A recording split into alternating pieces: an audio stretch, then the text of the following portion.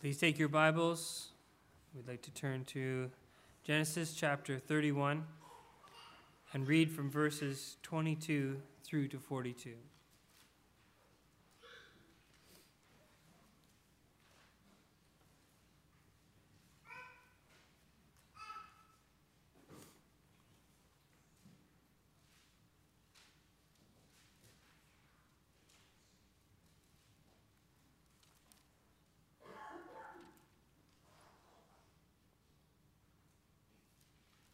This is the reading of God's word.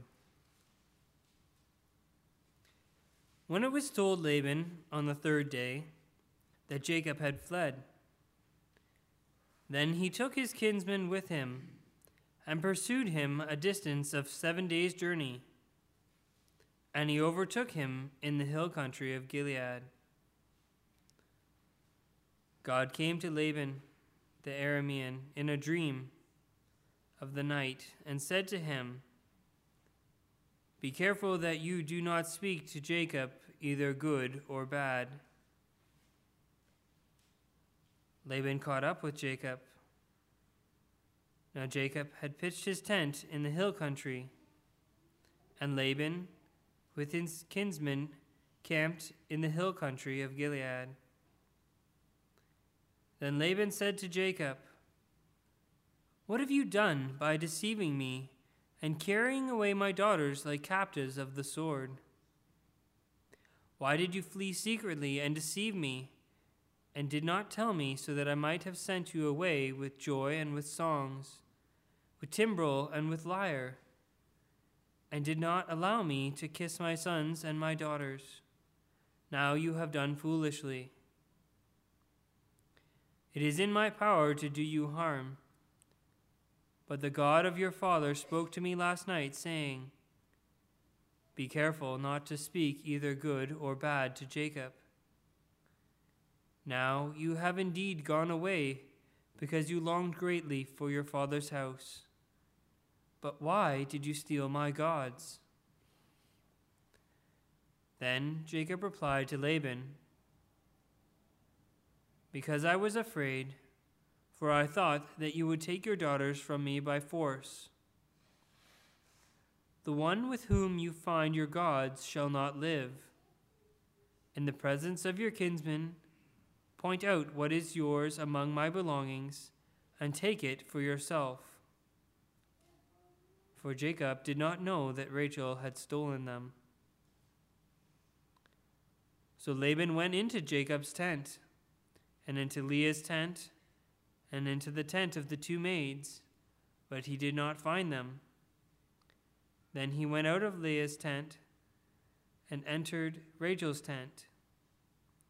Now Rachel had taken the household idols and put them in the camel's saddle, and she sat on them.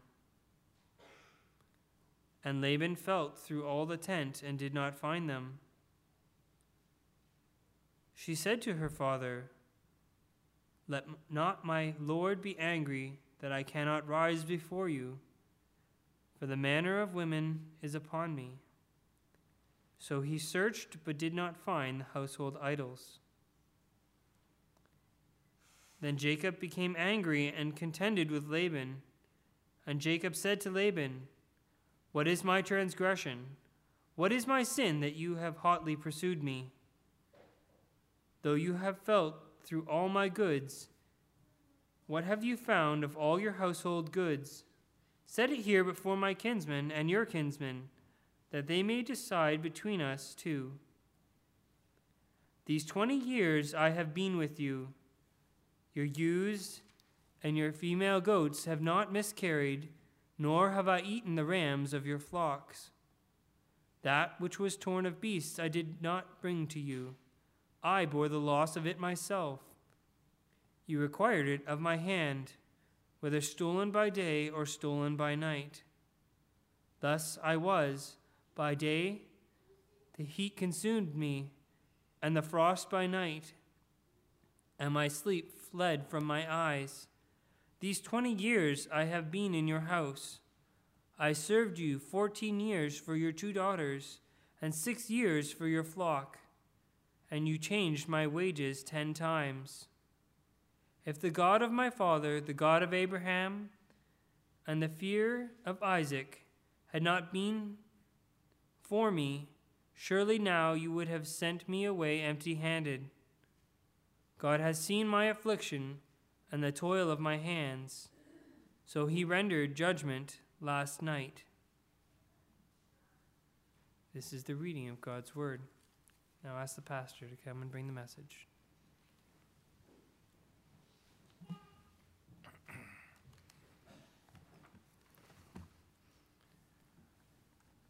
Well, if you keep your Bibles open to that passage that was just read for you, the other day I was working on just giving the title and so forth and the hymn numbers, and I sort of arbitrarily put a title on the bulletin, and that's done on Thursday. Then Friday I thought to myself, that's not a very good title because people drive by, I don't know if they even pay attention, but they might look at it, and some people who drive by might think it has some slam on the Arabs because it's Ramadan. And I thought, oh, that would not be good.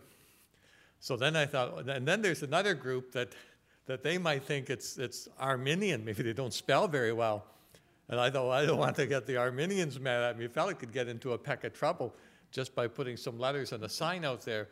But it is important to get a picture of the context of what is taking place here. And of course, it's always good to keep ourselves orientated. And you might say, oh, no, you're not going to do that again, but just for a smidge. And that is, of course, remember when Jacob is leaving home, it's for a few days. And we always have to set this in context. It doesn't take long for our lives to slip by. What was a few days when Rebekah is speaking to Jacob is 20 years, 2 decades. And we know that 7 of those years flew by. Those were the 7 years when he was working for Rachel. We don't know if the next 7 years when he was actually working for Rachel with the weight of having Leah as his wife, we don't know if those 7 years went fast. It doesn't say they went fast. I rather doubt that the 6 years of turmoil with the family, with the brothers being upset about Jacob, and suspicions from Laban about Jacob, probably didn't go very fast at all, and probably was very heavy on his hands. It reached the point, and we saw it last week, where Jacob says, enough, we're out of here. And that's exactly what played through. Think back a few verses, and we have that picture in verse 20, where it tells us that Jacob deceived Laban the Aramean by not telling him that he was fleeing. And he fled with all that he had, verse 21, and arose and crossed the Euphrates River and set his face toward the hill country of Gilead. And now we have the scene tonight where Laban receives the news, and he's not happy. Now, he has no reason to be discontent. He's had this man in his family for 20 years, and he has prospered according to the handiwork and the expertise and the shepherd know-how of Jacob. And I say that with tongue in cheek. It was more God prospering Jacob in spite of himself and prospering Laban in spite of himself. And so we see how this all plays out. Laban is not a happy camper. On a couple of accounts, he's just lost the greatest shepherd that he's ever had. Also, he's lost something very near and dear to his heart. Rachel has helped herself to the household idols and has made off of them. So he's lost his shepherd and he's lost his gods, plural, all in one night. Jacob has a large flock, and he is engaged in what is going to be about a 360-mile trip. And those are long, hard miles because it's not just him and his family fleeing. It's him and his entourage, his shepherds, who are leading all the flock and driving them ahead. And so as a result of that, when Laban gets the news, He has a few days where he can actually delay in chasing after him. The trip is going to take around 40 days, and Laban is in pursuit. And we find, sure enough, he's told that he's left. And on the third day, we find the picture of that news coming to him. Verse 23, he took his kinsman with him and pursued him a distance of 7 days' journey and overtook him in the hill country of Gilead. And so now we have this confrontation, and it's a confrontation of father-in-law versus son-in-law. Now, most of the in-law kind of discussions that happen in our culture have to do with mother-in-law. Quite a few years ago, it was either the late 50s or early 60s, there was a song that actually made the charts. The worst person I know, mother-in-law. Maybe you know that song. Don't you dare sing it in the presence of your wife. But it was a popular song, if you can imagine. And they didn't mind singing about things in those days, and purple people eaters and all that other stuff, because the times were a lot different than they are today. And so here we have this picture of Laban in hot pursuit, and he catches up with Jacob, and he's not a happy camper. However, something happened, and it was very dramatic that happened on the way. And it's this, and it's a reminder who's in charge of all of this. It's not just that God is sovereign over Jacob. God is sovereign over everything. He's sovereign over everyone. And while you might pick up the newspaper tomorrow morning and start to read the horrid accounts that take place, and we just get a smattering of that, you would be utterly amazed at how little news we actually get. And how sometimes the news we get is really not news at all. It's sort of the latest, David Suzuki kind of spin on things. We get a little bit of that thrown at us, and a little bit of the decadence of our culture thrown at us. It's a big world. And there are lots of events that take place in this world day after day after day. And oftentimes we're guilty of looking at the world through North American eyes. And we sort of think that we're the center of the earth, and this is where all the news is. There might be some things happening somewhere else, but it's of no importance. No, it's of big importance, and God is in charge. He is in control. And so we have this picture of Laban in pursuit. He overtakes him in the hill country, but notice in verse 24, we find out who's in charge here. And here is Laban, the idol worshiper, worshiping a score of idols. He had idols for everything. He had idols. Sort of think of the cabinet of the government of Canada, where you have a minister responsible for this and that and the other thing, and it just goes on and on and on. And oftentimes they have rather silly appointments, as we learned back in the province called New Brunswick, that we're not going to tell you about tonight because we're ashamed of what happened. But all sorts of ministers with all these portfolios. Well, think of that in terms of paganism. They had a god that was responsible for this. There's the air god, and there's the water god, and there's the minister of heat, the sun god, and on and on and on. And they had the moon god. The moon had its own god. And no matter what it was, they had a god for it. You recall, fast forward ahead into Egypt. What was so telling about the plagues of Egypt? The plagues of Egypt was God attacking the gods of Egypt. And that's why when the river turned to blood, this was an attack on the river god, the water god. And Egypt was humbled. Well, here's this pagan Laban who is surrounded, if you will, by a mantle. Think of a mantle of all sorts of trophies. Well, he has this large god mantle, and he has gods for everything, and all of a sudden the gods are gone, and now he is going to have an encounter with the true and living God. It's not an encounter that leads to conversion, so we're not to read into it. But it is an encounter where he knows with whom he is dealing with, and he knows he better do what the God of gods tells him to do. And so God came to Laban the Aramean in a dream of the night and said to him, "Be careful that you do not speak to Jacob, either good or bad. I'm in charge of what you're going to say. You go up to Jacob and start casting aspersions upon him and bringing threats upon him. You're in trouble." And Laban listens. Now, there's something important here, isn't there? If a pagan worshiper like Laban, listens to God, why don't professing Christians listen to God? Why don't we listen when his word speaks to us? I'm not saying that you're hearing voices in the night. If I hear voices in the night, I need to change my bedtime diet. But we have God's holy word, and it's laid out for us in clear teaching. And Laban gives ear to God. And so God speaks to him and says, you be careful. Be careful how you speak to Jacob. And lo and behold, when he catches up with Jacob, Laban comes. And he comes, and his first words are sort of walking the line, aren't they? He's on the precipice. He comes, and it starts off kind of rough. What have you done? Verse 26. What have you done by deceiving me, carrying away my daughters like captives of the sword? Why did you flee secretly and not tell me? And then all of a sudden he becomes a man that's on the campaign with focus on the family so he can win the Father of the Year award. It shifts dramatically, and now he's saying, well, what I wanted to do was I wanted to send you away with joy. I wanted to have a party for you, a farewell party.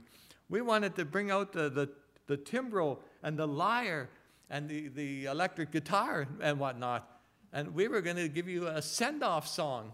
And it was so long, farewell to you and you and you, and goodbye, and away you go. And he's saying, this is what I wanted to do. And you took that opportunity from me. So this is Laban the deceiver at his very best. He's been deceiving from the get-go. He's a shyster. He's a liar. He's a manipulator. He knows how to stretch every rule. You know people like that, don't you? He knows how to stretch the rules. Oh, I didn't think you meant that. And he knows how to do that. That's his expertise. And so in this pursuit, he finally comes and he gives this wonderful little speech that sounds like he's really sincere. You didn't allow me, verse 28, to kiss my sons and daughters. And now you've done foolishly. But here's the testimony. And it's a fascinating testimony. And it's a testimony that shows you that you can have a sense of theology and be dead as a dodo. Now notice what he says. He says, it is in my power, verse 29, to do you harm. The reality is, it's not in his power. He can only go as far as God allows him to go. Remember how Job starts? Satan is meandering around, and God speaks to him. What have you been up to? I've been going to and fro, and I've been observing this man, Job. And Job is a happy man. And the reason why he's a happy man is not because he loves you, it's because you have given him all the goodies of life. If you strip those goodies of life, if you take those things that he values from him, he will curse you to your face. And God sets the limit. You may do thus and so and no further. Would Satan have delighted to go further? You're happy, right? And God says no. And later on, there is a second wave of trouble that comes upon Job's life. And God again sets the limit. You may not harm him. You may not take his life. I'm God. You're the devil. Here's your limitation. That's it. And that's what he allows. And no further. And we have the same picture here. Not quite as graphic as in the life of Job. But Laban wrongly thinks that he can bring harm upon Jacob unilaterally. He cannot. He can only go as far as God allows him to go, no further. And so we have this picture. And it's a fascinating testimony. It is in my power to do you harm, but the God of your father spoke to me last night. God spoke to this pagan man, this undeserving man, this shyster, and spoke to him and said, be careful not to speak either good or bad to Jacob. But now Laban's going to scratch where he itches. And it's a fascinating scratch because what does he say? In this whole provocation, He accuses Jacob of deception again. Once again, he's walking the line, and he accuses him of deception, and then he takes it a step further. Notice what plays out here. Chapter 31, Laban says, "You have gone away." Verse 30, "Why did you steal my gods?" Now, it's fascinating that his gods have just been ruled totally irrelevant by the true and living God, who comes and speaks and tells him exactly what to do. But Laban is hooked on his gods. Do you realize what a struggle it is? Sometimes we sort of say to ourselves when we're talking to unsaved people, I could have won them over to the Lord if I had been more persuasive, if I'd had better arguments, if I had a better gospel tract, if I could give them the $1 million gospel tract, if I had some gadget, some gizmo, something that would, they would come to Christ in a heartbeat. The realization is this: these people are dead in trespasses and sins. And it's going to take a sovereign work of God to move them from the stubbornness of their lostness. Now, does that mean we don't go and we fold our arms and say, well, I'm just going to sit back and let God do what he's going to do and go, God, go? No. We're responsible to evangelize, to speak to them, to make disciples of all the nations. We're responsible to do that. That's our work to do. But when the increase comes, the glory doesn't go, remember Paul saying, not to Paul, not to Cephas, but God gave the increase. When a person that you've been talking with makes a profession of faith, you don't say, well, I've been feeling pretty good. I knew. I had confidence that day when I went out. You could have confidence the day you went out evangelizing 364 days a year, and then have a non-confident day. And the result of the 364 confident days versus the non-confident day will be the same result, because it is always God who gives the increase. That's why we preach and pray, and preach and pray, and preach and pray. Whether the preaching takes place at home, at Tim's, and at the office, wherever it is that we go, that's what we're to do. But it's not just saying, it's praying as well. The Mormons have one thing right. I'll only give them one thing, and it's this. When the nice-looking elders come knocking on your door, and they're armed and dangerous with their Book of Mormon and their Bible, when they come doing that, you'll find yourself talking with only one of them. And the reason being, the other one is praying. Now, we could learn from that. And Dr. Kennedy years ago at Coral Ridge said, we go out, and he said, our community got so rough, we actually decided that we would have to send our workers out in threes. That's how bad it was in Fort Lauderdale. I mean, they might have nice weather, but it ain't heaven. And they started sending them out by threes because it was such a rough, tough, hard area. And he did that just for protection. And as a result, one was doing the talking and two were praying. And they were laboring in prayer, praying that God would open the heart of the individual that was being spoken to. And they have that understanding, and it's a proper understanding. God's in charge. He's always in charge. And here we have this man, Laban, who has all sorts of accusations, and he's lost his greatest asset in life, and that is he's lost his gods.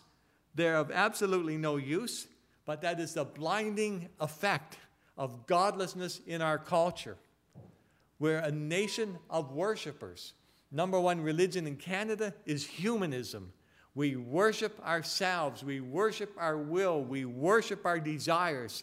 And we've seen a government become nothing more than a Make-A-Wish foundation, that whatever strange things people want to have, we have a government that's willing to say, well, that's legal now. It was never legal. It's never legal unless God says it's right. And so that's our culture. And that's Laban. And that's our culture. And it's a little of Laban, and it's a little more of our culture. And no matter how you look at it, you find yourselves surrounded by idol worshipers. I was thinking of it the other day. It's not a very profound thought. But isn't it funny that one of the more popular shows that's come, I don't know if it's still going or not, but it's one of the talent shows on TV. And what's it called? American Idol. Isn't that fascinating? They had Canadian Idol for a while, and now it became Canadian Idol as an IDLE, and then it became Canadian Non-Existent. But isn't it strange that one of the more popular shows is a show where they declare that the winner and new champion of the year is an idol? Here is your next American Idol, and the signs are saying clappity clap, and confetti and stuff is falling from the ceiling, and everybody's whoop-de-dooing. What's an idol? What's idolatry? God says it's placing on a pedestal anything, anyone other than Him. He is the true God, and He is to be on the pedestal. He is the one that is to be worshipped. And we're not to commit idolatry by sending our attention and giving our praise, our accolades to anyone but God. It's God first, and God second, and third, and fourth, and fifth. It's always God. And here's this man with his love of his idols. Now notice what takes place here, because it's very important. There's a pattern here. Would you say Jacob's a deceiver? And yeah, you would, wouldn't you? Would you say Laban's a deceiver? Yeah, he's a deceiver too. So they really are meant for one another. And here's what takes place. The accusation comes regarding the fact that the gods have gone a-missing. And notice what takes place. Jacob, in verse 31, replies to Laban that he left because he was afraid. I thought you would take your daughters from me by force, which shows you the esteem and the relationship they had. But then in verse 32, he says this, the one with whom you find your gods shall not live in the presence of our kinsmen. Point out what is yours among my belongings. Take it for yourself. Jacob did not know that Rachel had stolen from him. This is another Japheth vow moment. Whoever has these gods has breathed their last. That's it. He's just pronounced a death sentence unknowingly, unwittingly on his daughter Rachel. He didn't realize that she was a little kleptomaniac. Now, the hard thing is this. What do you expect? Laban is an idol worshiper.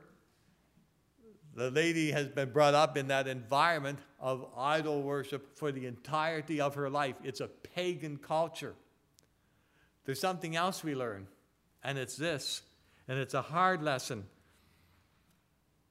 I don't think that Jacob would want to teach his daughter to be a deceiver. And I think you would agree with me on that. That Jacob would not want to teach her, I'm going to teach you how to rip off your father. I'm going to teach you how to lie, cheat, and steal. I'm going to teach you all these things. It's been a part of your father's life. It's been a part of my life, and I want to pass it on to you. No, that's not what he does. But there's a hard lesson, and it's this. That the lessons that we labor to teach are often unlearned. Now, every parent knows this. We wish that every child came with a little screw on the top of their noggin, and we just get our Phillips out and take the screw off, and then just dump in, glug, glug, glug, glug, glug, all of our knowledge and the Word of God and a couple of MacArthur sermons to boot, and then seal it up, and bang, there we go. Brand new, spanking new, sharp-thinking Christian, loves the Lord, passionate for the gospel. And everybody says, wow, boy, is there instructions on it? Can we Google that up? And the reality is, no, we can't, because it isn't. But here's the hard lesson, and here's the scary lesson. The lessons that we labor to teach our children are often unlearned. However, they're picking up other things that we do that we're not trying to teach them, but that's what they pick up That's what they lay a hold of. And if you have never been confronted by your son, your daughter, or whoever else is in your household, well, Dad does that. You did that, Mom. You say, well, I didn't teach you to do that. Yeah, but you did it. Isn't that true? We didn't want them to learn those lessons. I want my daughter to think that I'm the greatest dad in the world. I'm brainwashing her for all I can. But it's not true. It's not true. We're sinners. And we are like Cromwell, who said to the artist, paint me warts and all. Because I know, and you know, in your life and my life, that we're teaching lessons unconsciously. We don't want to teach them. We don't mean to teach them. All we have to do to teach them is live. And they are readily picked up by our children. That's why we pray so hard. That's why we labor so hard. That's why we find ourselves struggling in the culture that we live in the day we live in. It's war. It's holy war. It's war for the hearts and minds of our children. And here, Rachel has learned from Laban idolatry. And Rachel has learned from Jacob stealing, deception. She's learned how to lie with a straight face. There was a wonderful study on people, so about a decade ago now, and it really stood out in my mind. It was a lady in the States who was a professional juror selector. That was fascinating. It was even better than the Toronto Maple Leaf hockey game. I chose it over the Leafs. And she was talking about how to pick out a deceiver.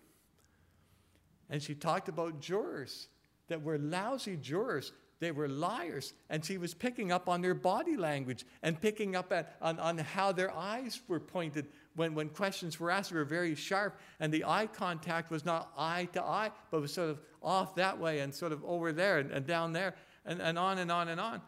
And she said, mind you, she said, there are some very skilled people that can lie and not blink. And she said, if you want to have examples of that, all you have to do is look at our politicians. I won't say who was the president of the United States at that time, but he was pretty slick. And so we have a picture of that. Yeah, that's right, Slick Willie. Okay. So, but that's it. They know how to lie. And here we have this picture. Jacob doesn't realize there are gods in the camp, stashed away amongst Rachel's loot. Laban's hot after the gods. Where are my gods? Who took my gods? I'm searching the joint. I'm going to find my gods. Jacob concurs. When you find out the scallywag that has the gods, that's it for them. And Laban, verse 33, goes into Jacob's tent and into Leah's tent. And notice the providence of God here. He's doing his little tent search. He went into Leah's tent and entered Rachel's tent. And in the providence of God and in the preserving of God, Rachel had taken the household idols and put them in the camel's saddle, and she sat on them. And Laban felt all through the tent. And you could just get the picture of this guy, and he's pounding on the floor. Remember Achan? Don't loot these people. And Achan sees the gold, sees the treasure. They were not to take it. Laban helped himself, buries it in his tent. Israel goes off to defeat Ai. Israel comes back. They got routed by Ai, and they're grieving, and they're trying to figure out, how is it that we had this conquest over this mighty city, Jericho, and now we go to this little town? It's sort of like conquering that great city of Windsor and then getting slaughtered in Cottam. How could this happen? And they're trying to think it through. And they know that sin is in the camp. And you know the search that went on. And do you recall what happened? You say, yeah, they found the goods. Yeah, they found the goods, but there's something interesting about what happened. Not only was Achan's life taken from him, the whole family forfeited the right to live. And the whole family ceased to exist in a moment of time because God's judgment came upon them. Now, this is mighty big that God spares Rachel in this situation. This is gigantic in terms of the mercy of God. With Laban searching, Jacob making the promise that wherever you find them, that's it. And he comes up empty. Does it mean the idols were not there? No, of course not. She was sitting on them. And Laban, at this point, realizes he can't find them. They can't be there. He felt through all the tent, verse 34 tells us, and he did not find them. And she said to her father, let not my Lord be angry that I cannot rise before you, for the manner of women is upon me. So he searched and did not find the household idols.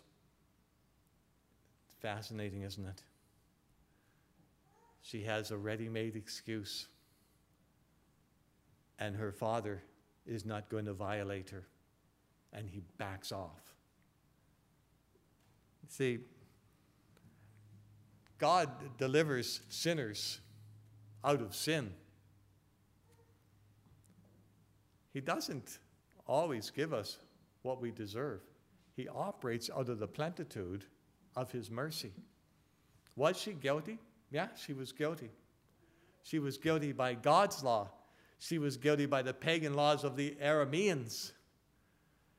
And God spares her.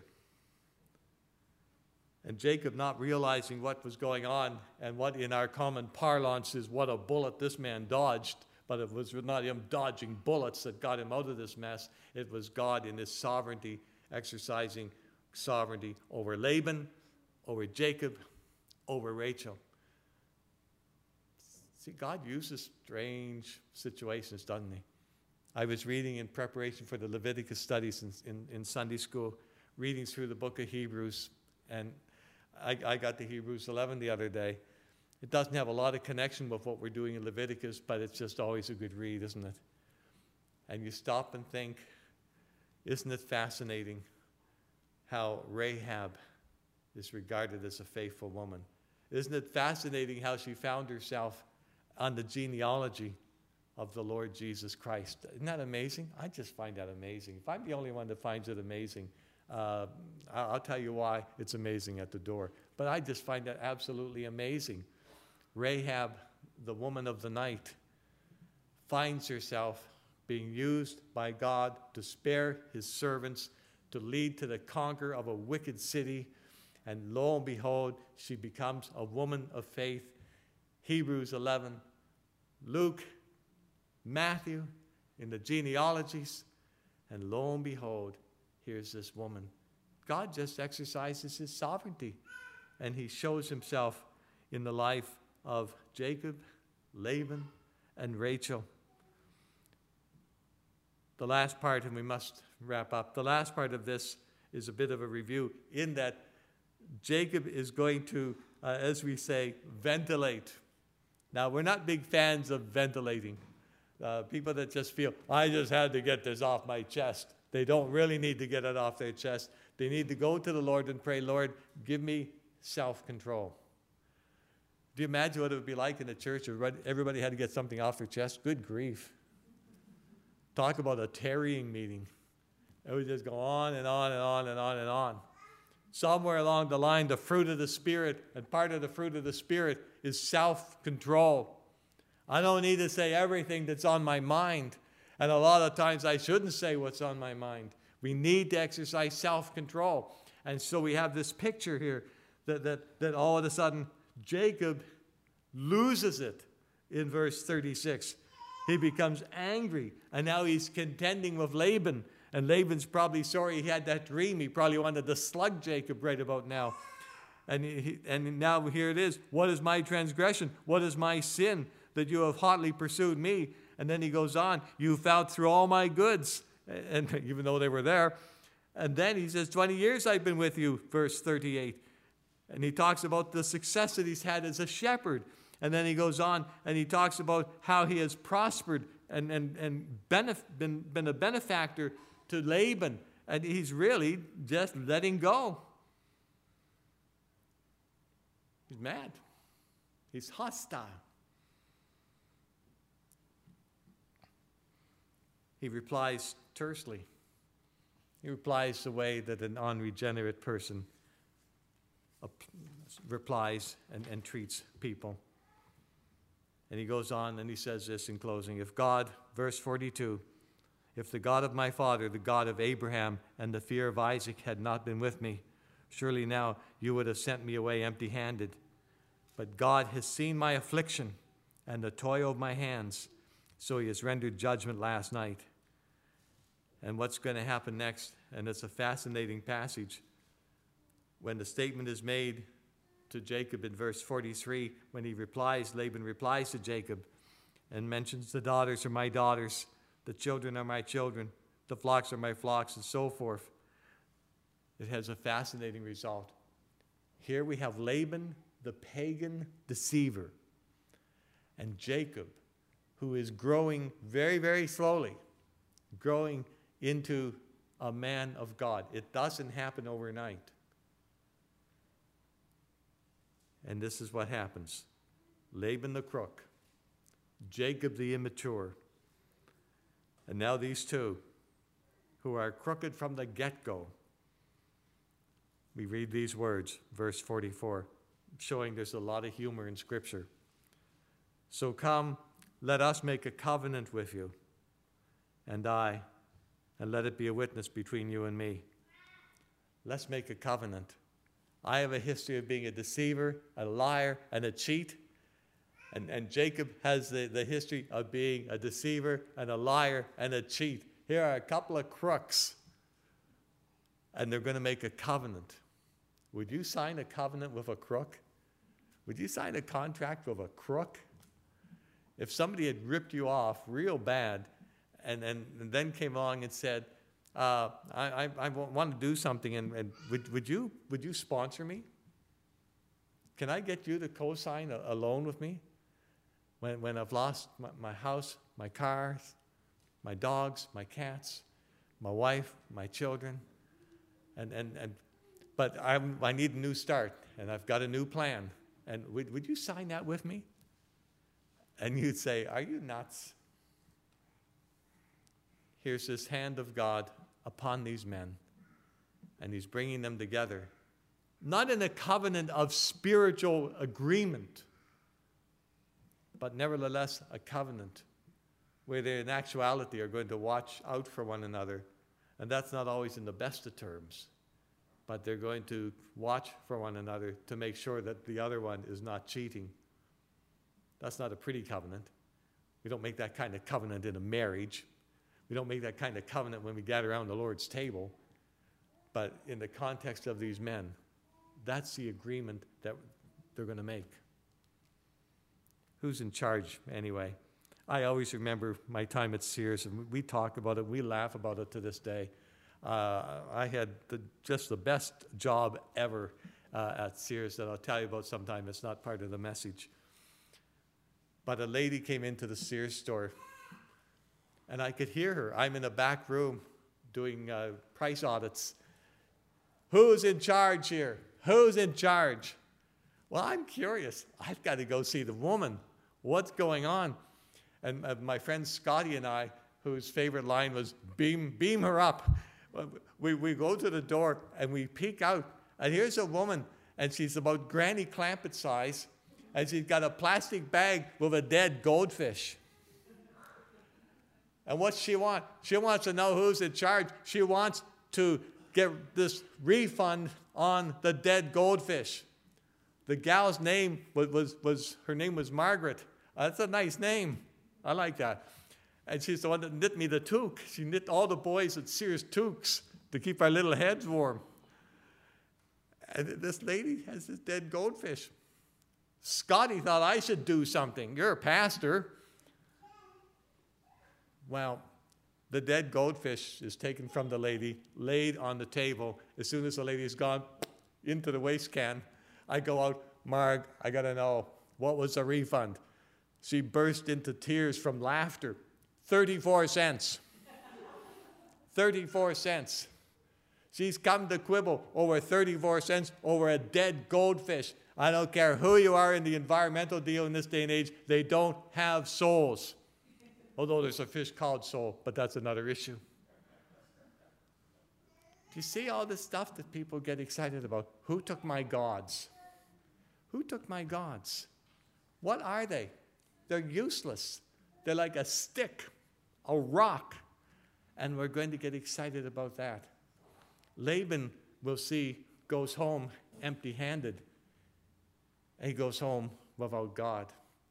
And whenever we're brought into the presence of God, which happens in a worship service, which happens in the life of Laban, and you go away empty-handed, you go away at great, great loss. It was by the providence of God that this woman, Leah, who had a problem husband by the name of Jacob, and this woman, Rachel, who was a problem to her husband, Jacob, it is by the providence of God that they are uprooted out of their paganry and sent home with a man of the covenant. That's what we're to be, people of the covenant. And those in our families are to be privileged that they're in the family of a man, a woman who are in covenant with God. And I wonder if you recognize that blessing in your life tonight. Let's bow in prayer, shall we? Father, we bow before you. We see your sovereignty over a pagan man like Laban. We see your sovereignty over a man like Jacob who had all sorts of problems, all sorts of sins, and a whole lot of growing to do.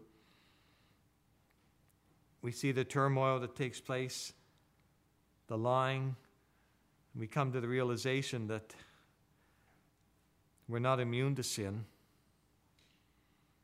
and we're in need of a Savior from our sin. Laban was angry. God intervened. Laban searched for his idols. God intervened. And the story of our lives is not over yet, but when we look back on our lives, we'll find out again and again and again and again, you have kindly intervened. And we bow before you, and we give you thanks. And we pray that you would speak to our hearts and draw us closer, closer, closer to you, that we would find that propensity of sin slowly fading away, and our love for Christ growing more and more. Guide and help us, we pray. In Jesus' name, amen.